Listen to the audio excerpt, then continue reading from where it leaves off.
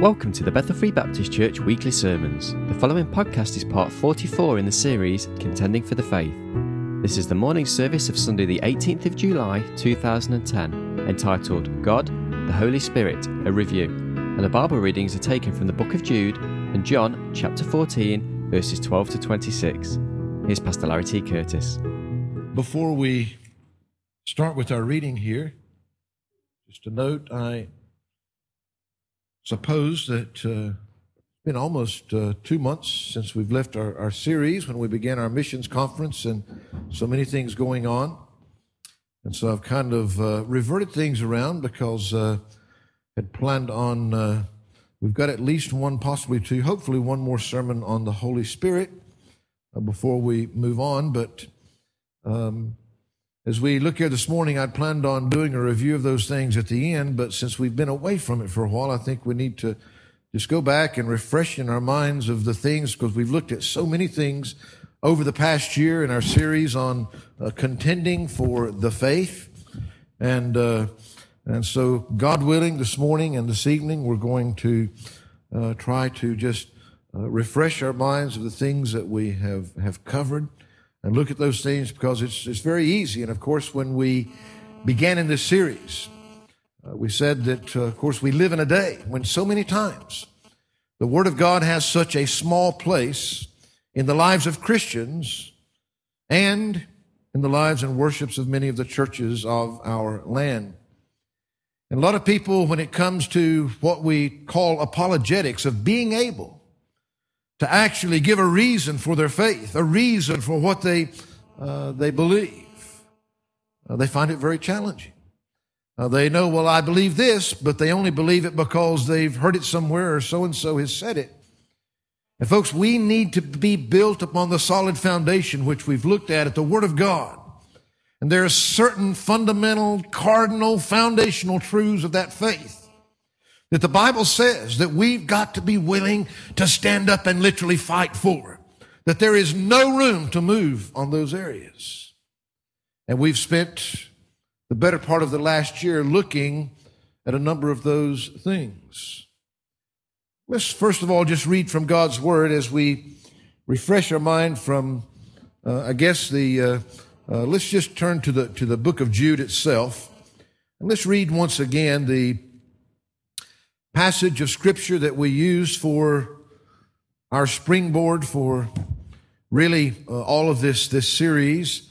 I invite you to stand with me to honor the reading of God's Word, beginning in Jude, verse 1.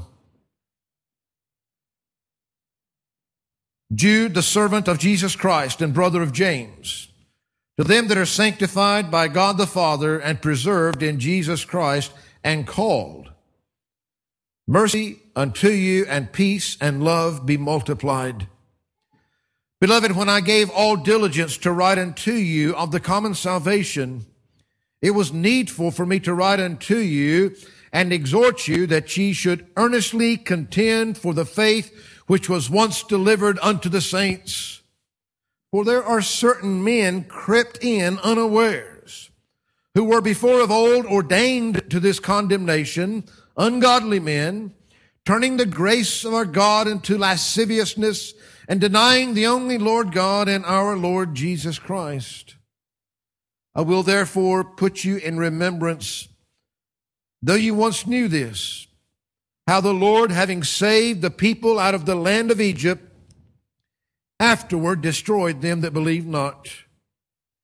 And the angels which kept not their first estate, but left their own habitation, He hath reserved in everlasting chains under darkness unto the judgment of the great day.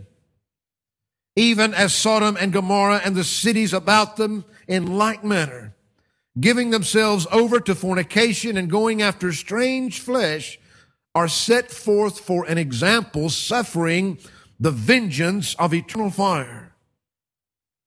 Likewise also there are filthy dreamers.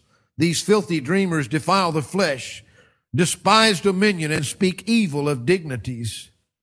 Yet Michael the archangel, when contending with the devil, he disputed about the body of Moses, does not bring against him a railing accusation, but said, the Lord rebuke thee.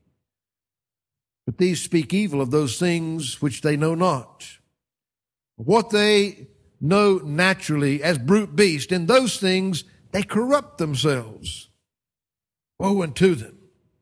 For they have gone in the way of Cain and ran greedily after the error of Balaam for reward and perished in the gainsaying of Kor. These are spots in your feast of charity when they feast with you, feeding themselves without fear. Clouds they are without water, carried about of winds. Trees whose fruit withereth without fruit, twice dead, plucked up by the roots. Raging waves of the sea, foaming out their own shame, wandering stars to whom is reserved the blackness of darkness forever. And Enoch also, the seventh from Adam, prophesied of these, saying, Behold, the Lord cometh with 10,000s of his saints, to execute judgment upon all, and to convince all that are ungodly among them of all their ungodly deeds which they have ungodly committed, and of all their hard speeches which ungodly sinners have spoken against them. These are murmurers, complainers, walking after their own lust. Their mouth speaketh great swelling words, having men's persons in admiration because of advantage. But, beloved, remember ye the words which were spoken before of the apostles of our Lord Jesus Christ, how that they told you there should be mockers in the last time, who should walk after their own ungodly lust. These be they who separate themselves, sensual, having not the Spirit.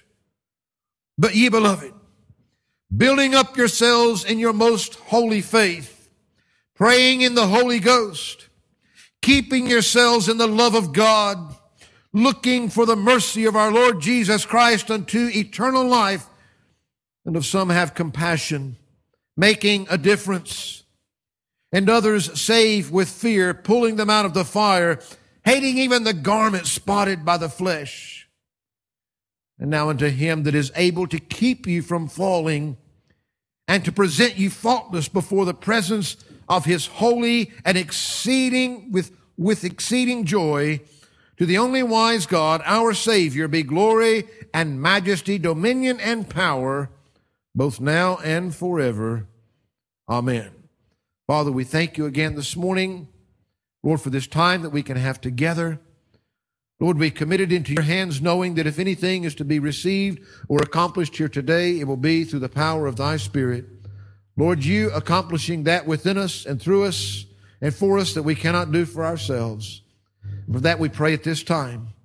Lord, you know the souls that are here this morning. You know if there's any that are lost that need to be saved. You know if there are any that are backslidden and away from you. And Lord, you know the Christians. You know where they need to be strengthened and challenged and built up in the faith that we're talking about. So we pray that you would do that which only you can as you work in the lives and hearts of each one, and that we would be receptive and responsive to that which you speak to us. In Christ's name we pray. Amen and amen.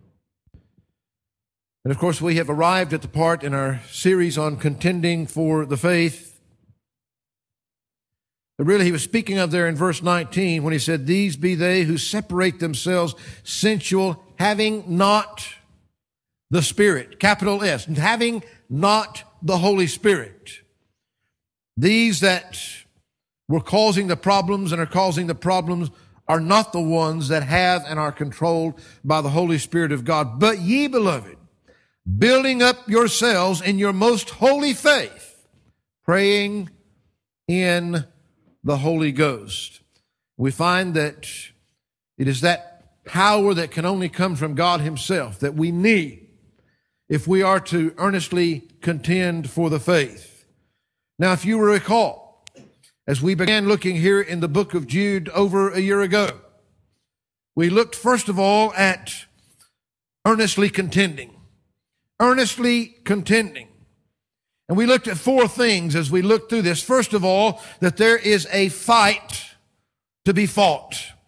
There is a fight to be fought, and that's precisely what he's challenging us here too. And that fight to be fought is for a faith in its fullness, not just bits and pieces and the parts that we feel good about, but in all of its fullness and all that he's given us. A fight to be fought for a faith in its fullness on a foundation that's firm. If we're going to have the proper footing, if we're going to be able to contend for this faith, we have the firm footing that we need right here. Our faith is not based upon men's ideas and men's emotions and all of these things. It's based upon God's Word itself. There is a fight to be fought for a faith in its fullness on a foundation that's firm against a foe that's a fraud. Well, there are many of those out there in our day that are pretending to have all of this religious and spiritual light. Many of them even tagging themselves Christians as us. And yet they're not one of us because they have not the Spirit. They have not the Holy Spirit of God. And we saw, secondly, after earnestly contending for the faith, that would require exposing the error. Exposing the error. And of course, we looked at much of the apostasy historically. Remember, apostates are those that have had the truth but have turned away from it. It's not those that have never had it in the first place. But there's much apostasy within the church where the truth once was. It's been turned away from. We looked at apostasy historically. We looked at apostasy here, right now, in our time. Recognizing the present, their activities, and a true appraisal of those things that they're doing. Next, we looked as we continued in our series, Earnestly Contending, experiencing confidence and enjoying contentment while earnestly contending. You see, we can go into this battle with confidence. We don't have to stand back and be afraid of our enemies. We can go in with confidence and we can enjoy the contentment that is ours in belonging to the Lord and knowing that He'll protect us and knowing that we're on that firm foundation. Experiencing confidence and enjoying contentment while earnestly contending. And of course, then we moved away from the book of Jude, though that is still our primary springboard. And we began to ask ourselves, okay, what is the faith that we must fight for? What is it that we must be willing to not give an inch on? And we've looked at a number of things over this period that we've called the fundamentals of the faith, the foundation of that faith, the very essentials of that faith. And we've looked at things that are fundamental that ultimately, if you do not believe or hold to, then you're not part of the same faith. That's simple. And we've looked at other things that are important to us as a local church that maybe others would disagree with us on. Our brothers and sisters in Christ. But yet if we are to be unified as a body, we must be in agreement on many of these things. We began in our fundamentals by looking at the very basis of our faith, the inspired Word of God. That's where we must begin. Why? Because we've already said that is where our foundation lies, folks.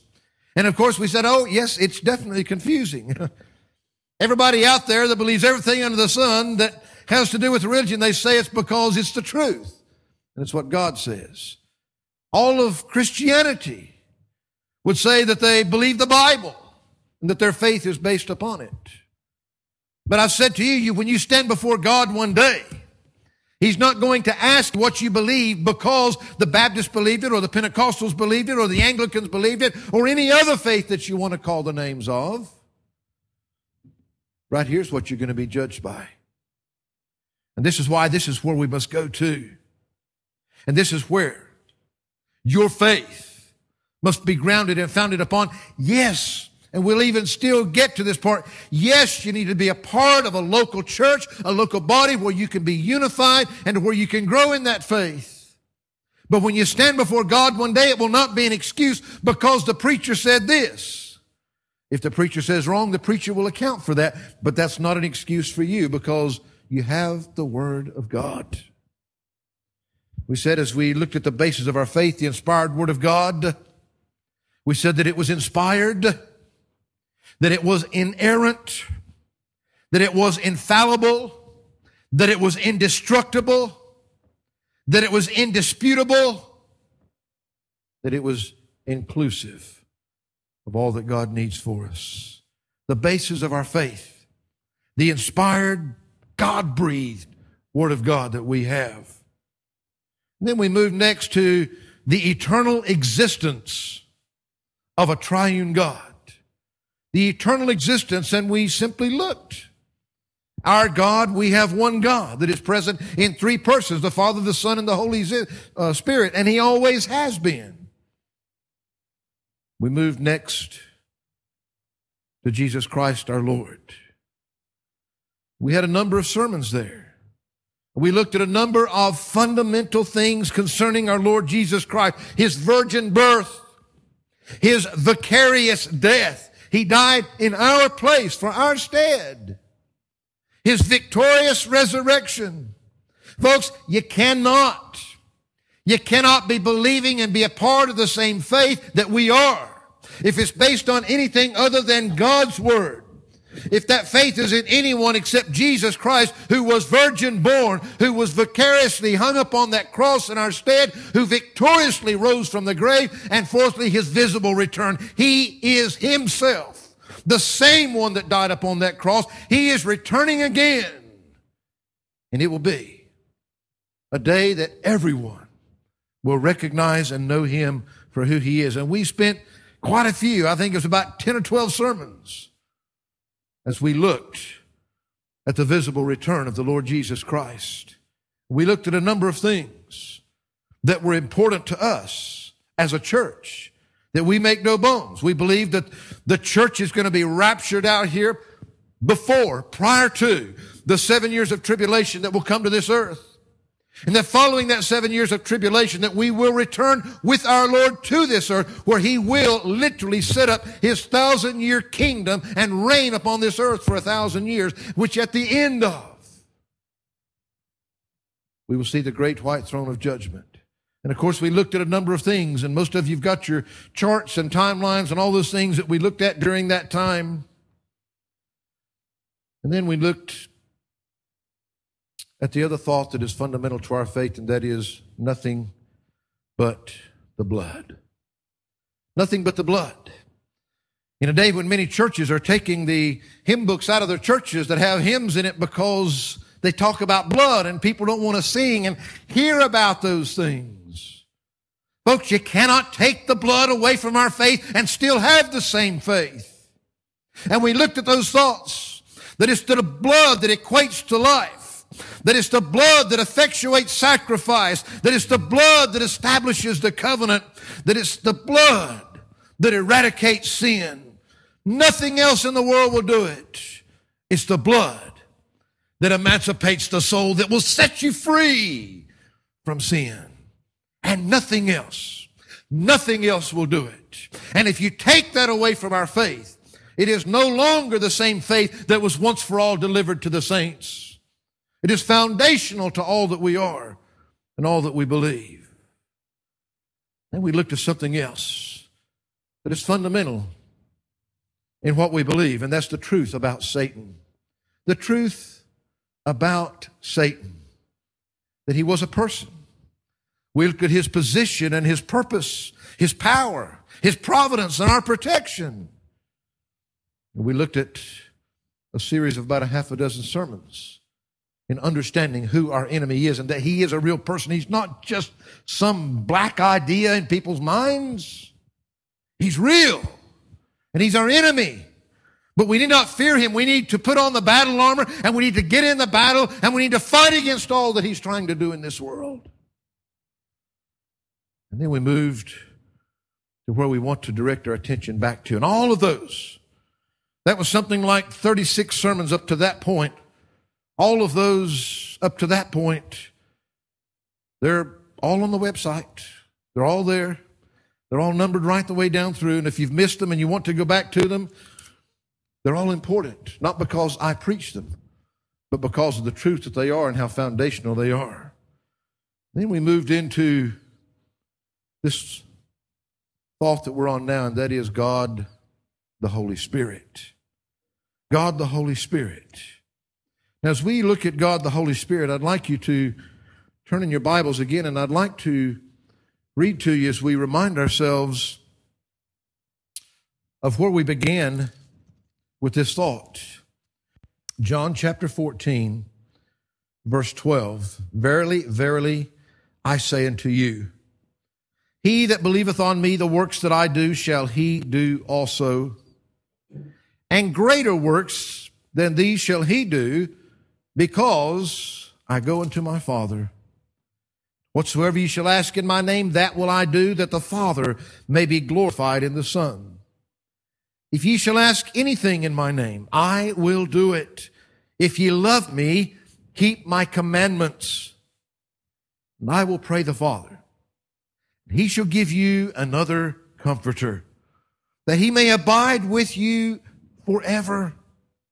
Even the Spirit of truth, whom the world cannot receive, because it seeth him not, neither knoweth him, but ye know him, for he dwelleth with you and shall be in you. I will not leave you comfortless. I will come to you. Yet a little while, and the world seeth me no more, but ye see me, because I live, ye shall live also. At that day ye shall know that I am in my Father, and ye in me, and I in you. He that hath my commandments and keepeth them, he it is that loveth me. He that loveth me shall be loved of my Father, and I will love him, will manifest myself to him. Judas saith unto him, not Iscariot, Lord, how is it that thou wilt manifest thyself unto us, and not unto the world? Jesus answered and said unto him, if a man love me, he will keep my words. My Father will love him, and will come unto him, and make our abode with him. He that loveth me not keepeth not my sayings, and the word which ye hear is not mine, but the Father's which sent me. These things have I spoken unto you, being yet present with you. But the Comforter, which is the Holy Ghost, whom the Father will send in my name, he shall teach you all things, and bring all things to your remembrance, whatsoever I have said unto you. Of course, as we begin to look in our series on the Holy Spirit, we can't go back and go through all of the things that we have already looked at there. But I'd like to remind you that, we have already established that God the Father, God the Son, and God the Holy Spirit all are equally God. That's foundational. If we are to understand what God is teaching us about the Holy Spirit, then we must begin with the fact that he is a person of the Godhead. He's not some kind of remote power, though he contains all the power in the world.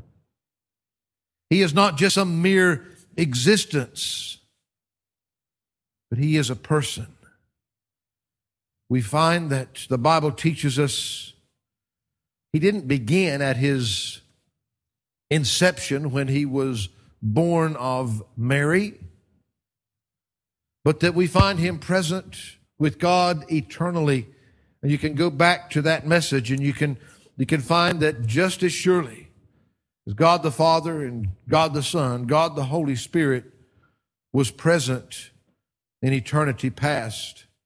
And there is no question, as we looked at a number of things that make it very clear,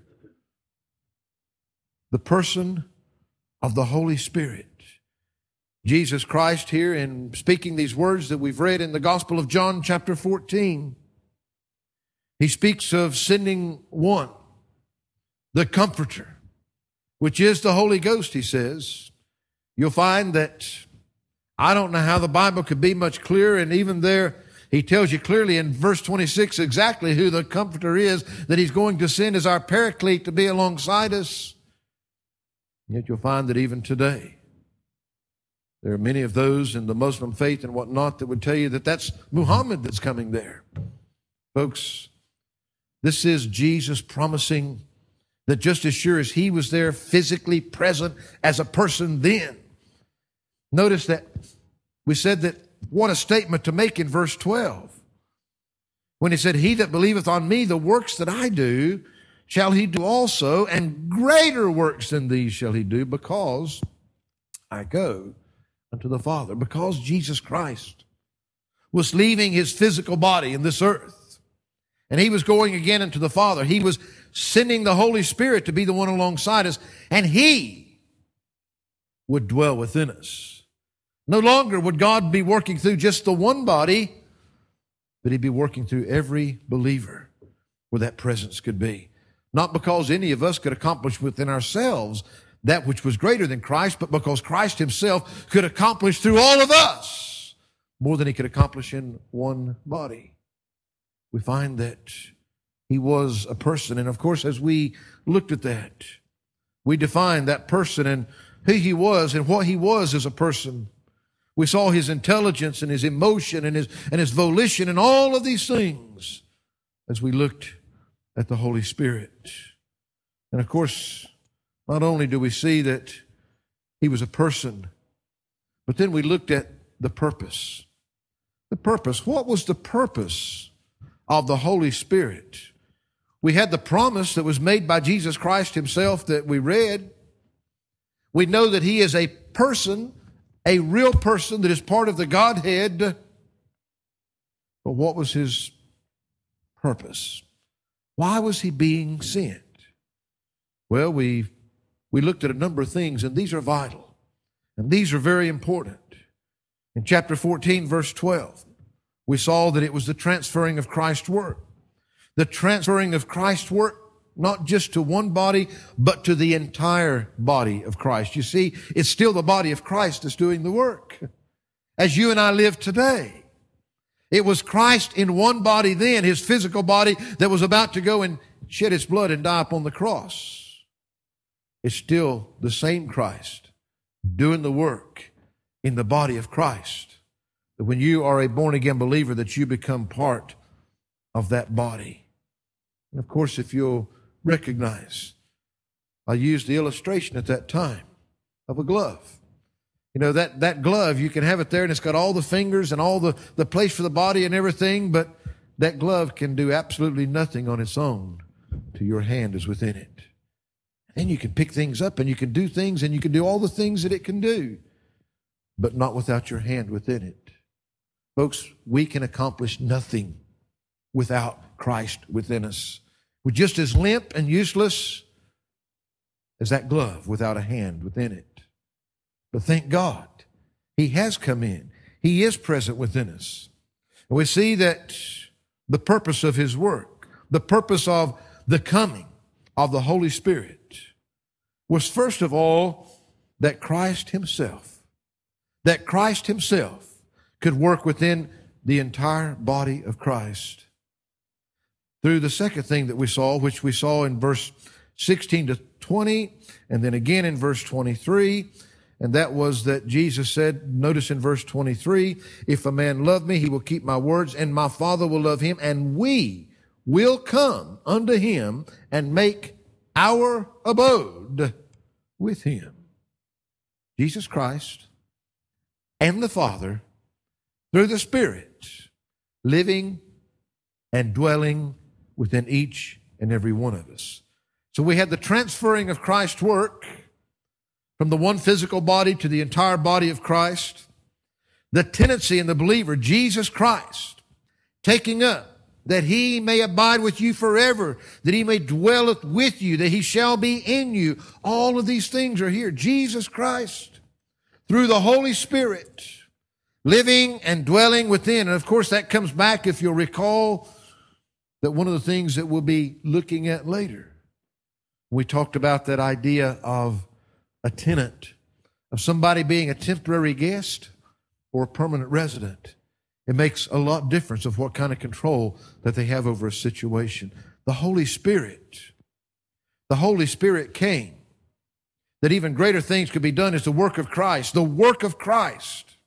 Christ doing the work will be transferred from one physical body to the entire body of Christ. He came for the purpose of taking up residence within every child of God.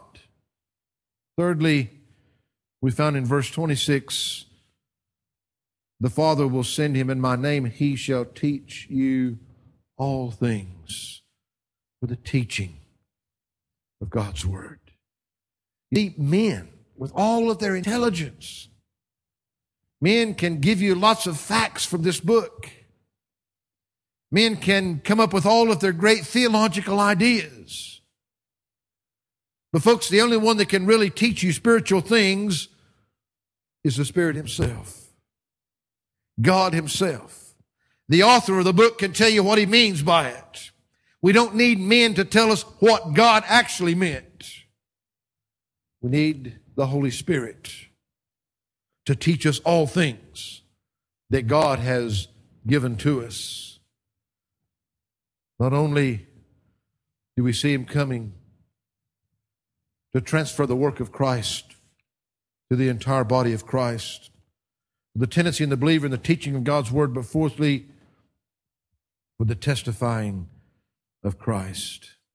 We find that both in verses 26 and 27 of chapter 15, he says, but when the Comforter is come, whom I will send unto you from the Father, even the Spirit of truth, which proceedeth from the Father, Jesus said, He shall testify of me.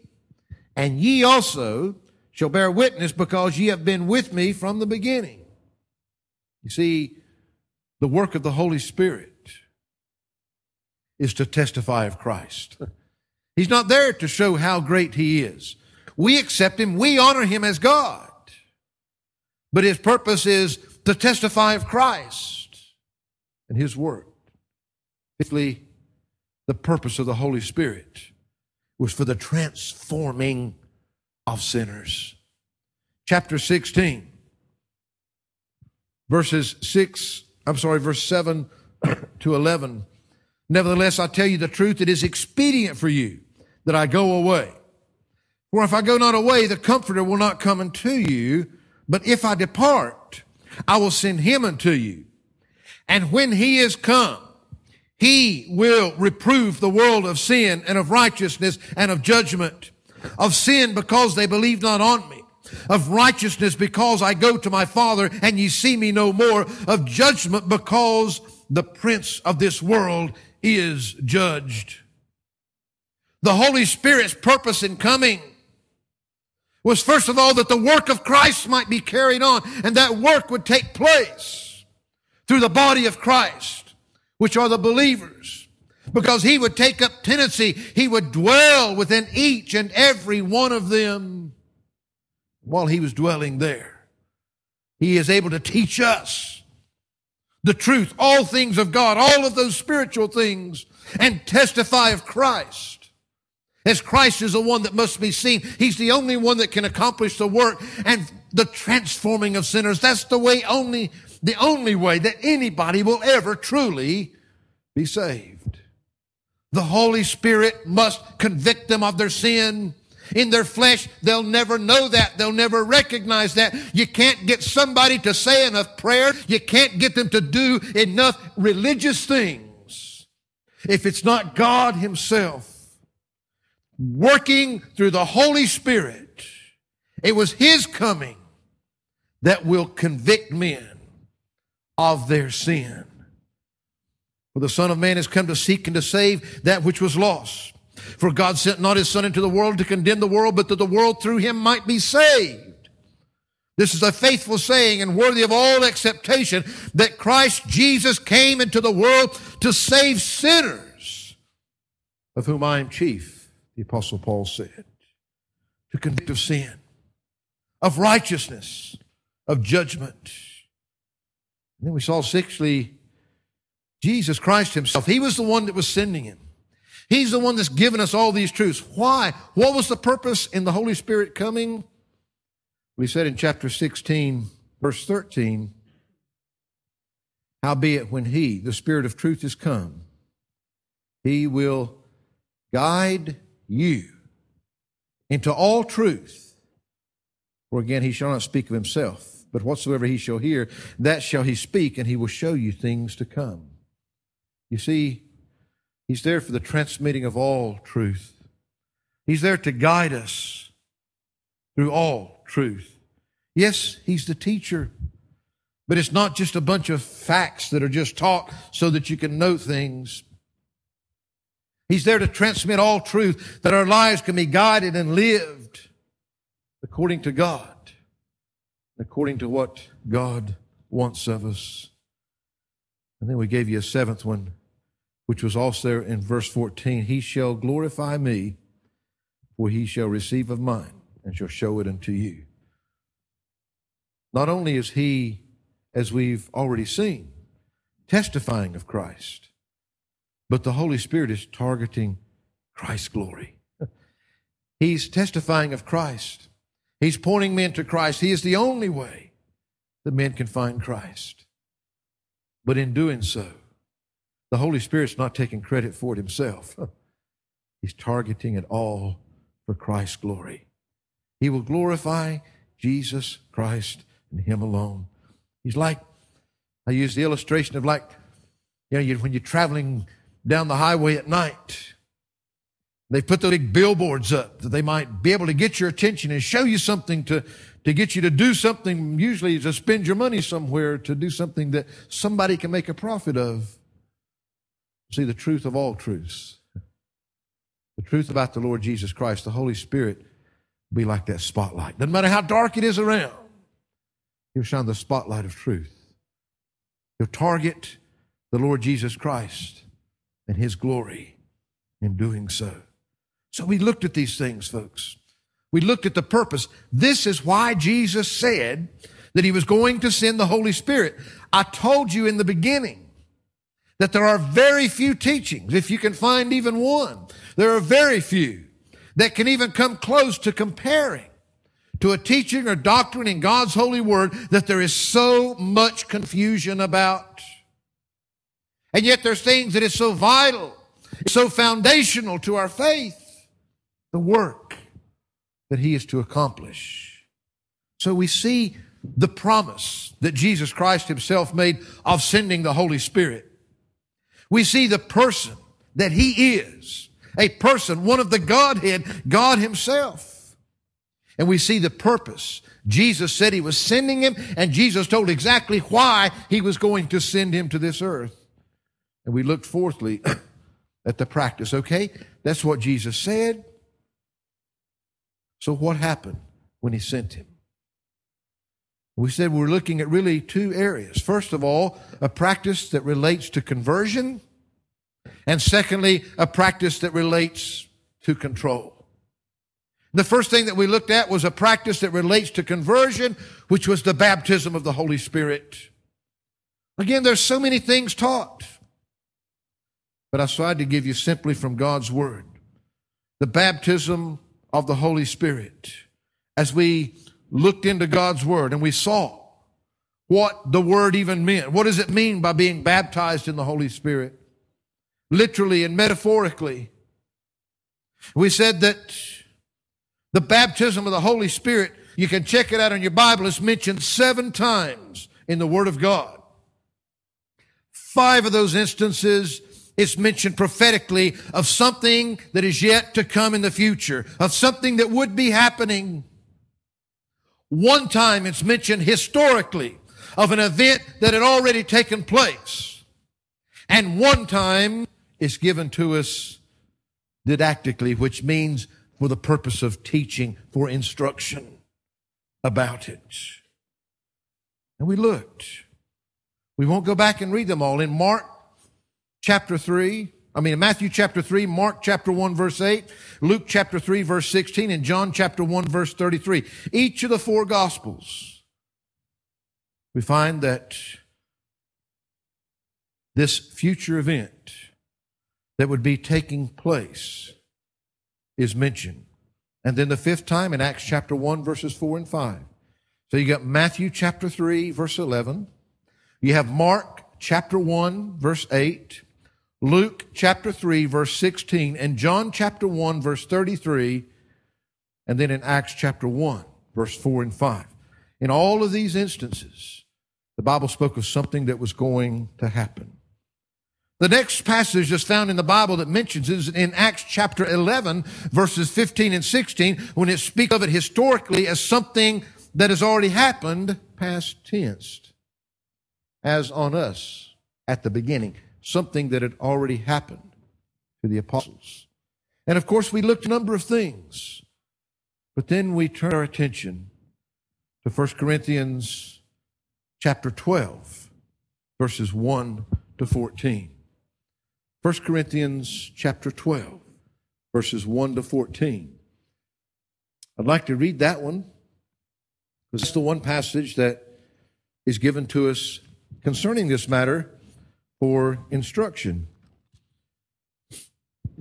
Notice what he says beginning in verse 1 of 1 Corinthians chapter 12. Now concerning spiritual gifts, brethren, I would not have you ignorant. You know that ye were Gentiles carried away unto these dumb idols, even as ye were led. Wherefore I give you to understand that no man, speaking by the Spirit of God, calleth Jesus accursed, and that no man can say that Jesus is the Lord, but by the Holy Ghost. Now there are diversities of gifts, but the same Spirit. There are differences of administrations, but the same Lord. And there are diversities of operations, but it is the same God which worketh all in all. But the manifestation of the Spirit is given to every man to profit withal. For to one is given by the Spirit the word of wisdom, to another the word of knowledge by the same Spirit, to another faith by the same Spirit, to another the gifts of healing by the same Spirit, to another the working of miracles, to another prophecy, to another discerning of spirits, to another diverse kinds of tongues, to another the interpretation of tongues. But all these worketh that one and the selfsame Spirit, dividing to every man severally as he will. Listen, for as the body is one, and hath many members, and all the members of that one body, being many, are one body, so also is Christ. For by one Spirit are we all baptized into one body, whether we be Jews or Gentiles, whether we be bond or free, and have been all made to drink into one Spirit. For the body is not one member, but many. And of course, at this point, the Word of God goes on, and he uses as an illustration the human body that we know so well to give us an illustration of the spiritual body of Christ. Attention is given to the spiritual gifts that are used within the body.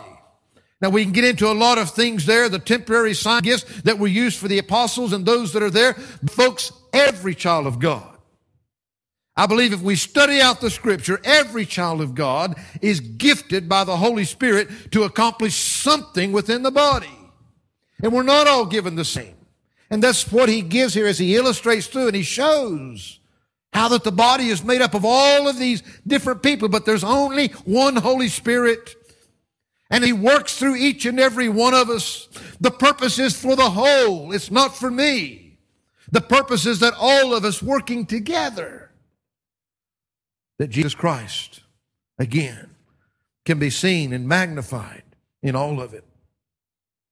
And of course, as we looked at these things, we looked at a couple of simple facts. That the baptism of the Holy Spirit, when we study what God is teaching us about it, he told us about this event that was going to happen and about the event that did happen, and then he instructs us on it, and he shows us that the baptism of the Holy Spirit includes every Christian. It's not something that some have and some don't. He said very, very clearly there in verses 12 and 13, for as the body is one and hath many members, and all the members of that one body, being many, are one body, so also is Christ. For by one Spirit, capital S, by one Holy Spirit, are we all baptized into one body. Whether we be Jews or Gentiles, it doesn't matter. Whether we be bond or free, and have been all made to drink into one Spirit. He says there's only one body. Now the body's got lots of different members, just like your body does. Lots of different parts that work together. But all those parts make up one body. And he says, so also is Christ. That's the same way that the body of Christ works. There's only one Holy Spirit. And each and every one of us, he says, has been baptized into that one body. We find that he goes to great detail here to show who they are. Doesn't make any difference whether we're Jew or Gentile or nationality. Doesn't make any difference whether we're bond or free. Simple truth is, our positions don't matter. Our backgrounds and nationalities don't matter. There's only one body. There's only one Holy Spirit that we're baptized into. We saw that it includes every Christian, and we saw that it instantly occurs at every Christian's conversion.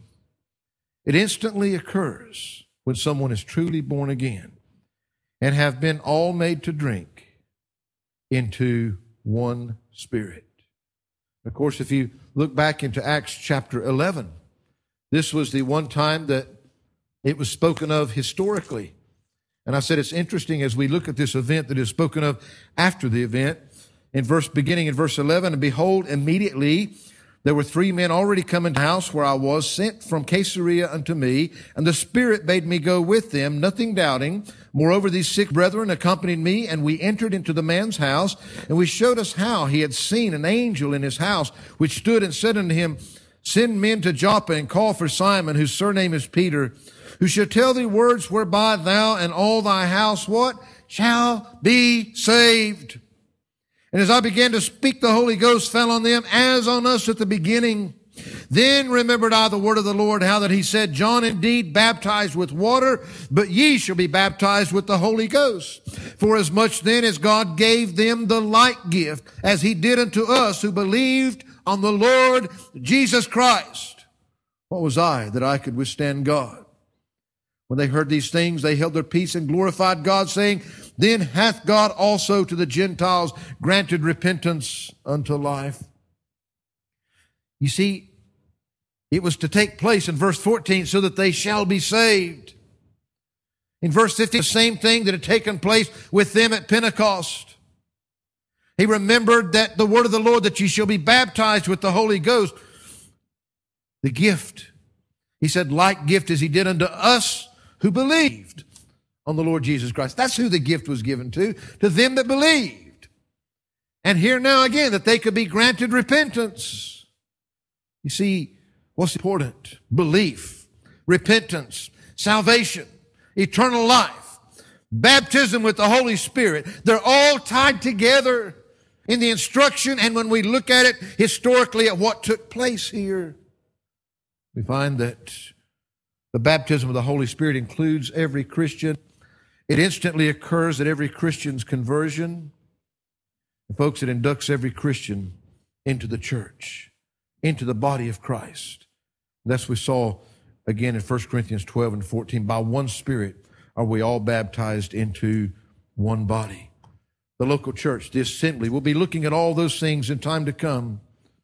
But for by one Spirit are we all baptized into one body. It identifies every Christian with Christ. You know, water baptism identifies us with the local church. But that accomplishes absolutely nothing if the baptism of the Holy Spirit hasn't already taken place in your life. Today, it's the Holy Spirit, his purpose in being sent was that you might come to recognize, that he might convict you of sin. That was part of his whole purpose. His work to carry on the work of Christ. His purpose in coming was that the lost might be saved. He's then working through those that already believe. And through the power of the Holy Spirit, He'll show you, as a lost person, your need for the Lord Jesus Christ.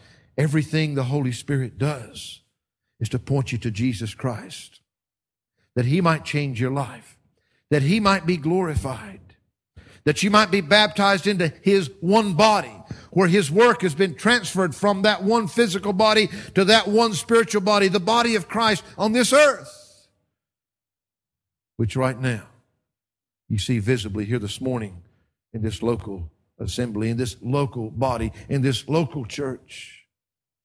We find that the Holy Spirit, you see, He's commanded all men everywhere to be saved.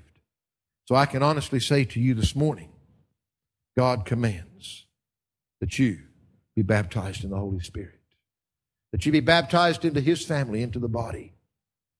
God willing, we'll come back this evening and we're going to look at this, the filling of the Holy Spirit, and where that's taken us up to, that God willing, next Sunday, one of the greatest consequences currently, presently in your life as a child of God, if you honestly, genuinely are filled with the Holy Spirit, then we should see the consequences of what's taking place here. One of the most visible things is the fruit of the Spirit. The fruit of the Spirit. You see, it's no good saying you're an orange tree if you're not bearing any oranges. No good saying you're an apple tree if there's no apples on your branches. If you're a Christian, there'll be fruit. That fruit is the fruit of the Spirit. It's not us. It will come naturally if we're healthy, if He's in control. And God willing, that's what we'll be looking at next Sunday.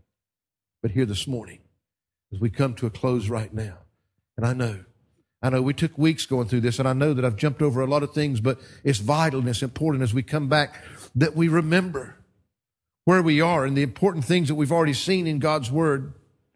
It's important that we grasp the truths and know them when there's so much confusion about. And I've challenged you as always, go to God's Word. I've got brothers and sisters in Christ that I love dearly that have all kinds of different ideas about that. But that's not what I'm going to face God with one day. I trust and pray above all else that whatever else that people might be wrong about, that they're right about what it means to truly be born again and be a child of God. Folks, I'm challenging you to go to God's Word. I've tried to take not just a verse here or a verse there and say, see what this means. We've tried to look at all of these passages over those weeks to ascertain what is it that God is really saying. What does God say about the baptism of the Holy Spirit? That if you're here this morning and you're a child of God, then you've been baptized into that one body by that one Spirit. But that's not where it should end. And if you're here and you're not saved, if you've never been baptized by the Holy Spirit, you're going to spend eternity in hell. Now, that's not to say cruel. There's only two destinations, folks. God doesn't want you to spend eternity in hell. He wants you for that prepared place in heaven. But the only way that's going to happen is when the Holy Spirit does that work in your life that He was sent to do. That you are baptized into the one body, the bride of Christ, that'll be leaving here when the trumpet sounds. Because after that, it'll be too late. So my challenge to you this morning, do you know, without a shadow of a doubt, not that you're religious, not that you've prayed some prayer, not that you've signed some card, not that you've joined some church, not that you've been baptized 14 times, and the truth is, do you know, without a shadow of a doubt, that if you faced God right now, that you've been born again, that you can face Him in the Lord Jesus Christ? If you don't know that, you can know it today. And that's what we would like to share with you from God's Word, how you can leave here knowing that you're a child of God, that you're ready to face Him. Christians, may I encourage you. Yes, take confidence in the fact God Himself is living within you in the person of the Holy Spirit. Try to be here this evening, God willing. as we remind ourselves, what does that mean for us? What does it mean to be filled with the Holy Spirit? Remember these two works. One has to do with your conversion, but the other one has to do with control, God's control over your life. That's what we want to look at again this evening. Father, we thank you this morning for each one that is here and present. And Lord, we know that as we've tried to reset the stage after being away from these thoughts for a number of weeks, I pray today, Lord, that if there be one here in our midst that has never truly put their faith and trust in Jesus Christ, they've never repented of their sins, then Lord, I pray that through the power of the Spirit that we've been looking at and talking about here this morning, I pray that you would show them their need. I pray that they would not leave this place today and spend another day in that uncertainty. And I pray for every Christian here this morning that you can help them to take comfort and confidence in knowing that if they have put their faith in Christ, then by the Holy Spirit, they've been baptized into that one body, which is the body of Christ. They have a glorious future to look forward to. Father, I pray that as you deal with hearts this morning, Lord, that we as simple human beings would be responsive to your voice. Help us, Lord, to do that which is necessary today, that all of us might leave here closer to the Lord and more like him than when we came. In Christ's name we pray. Amen.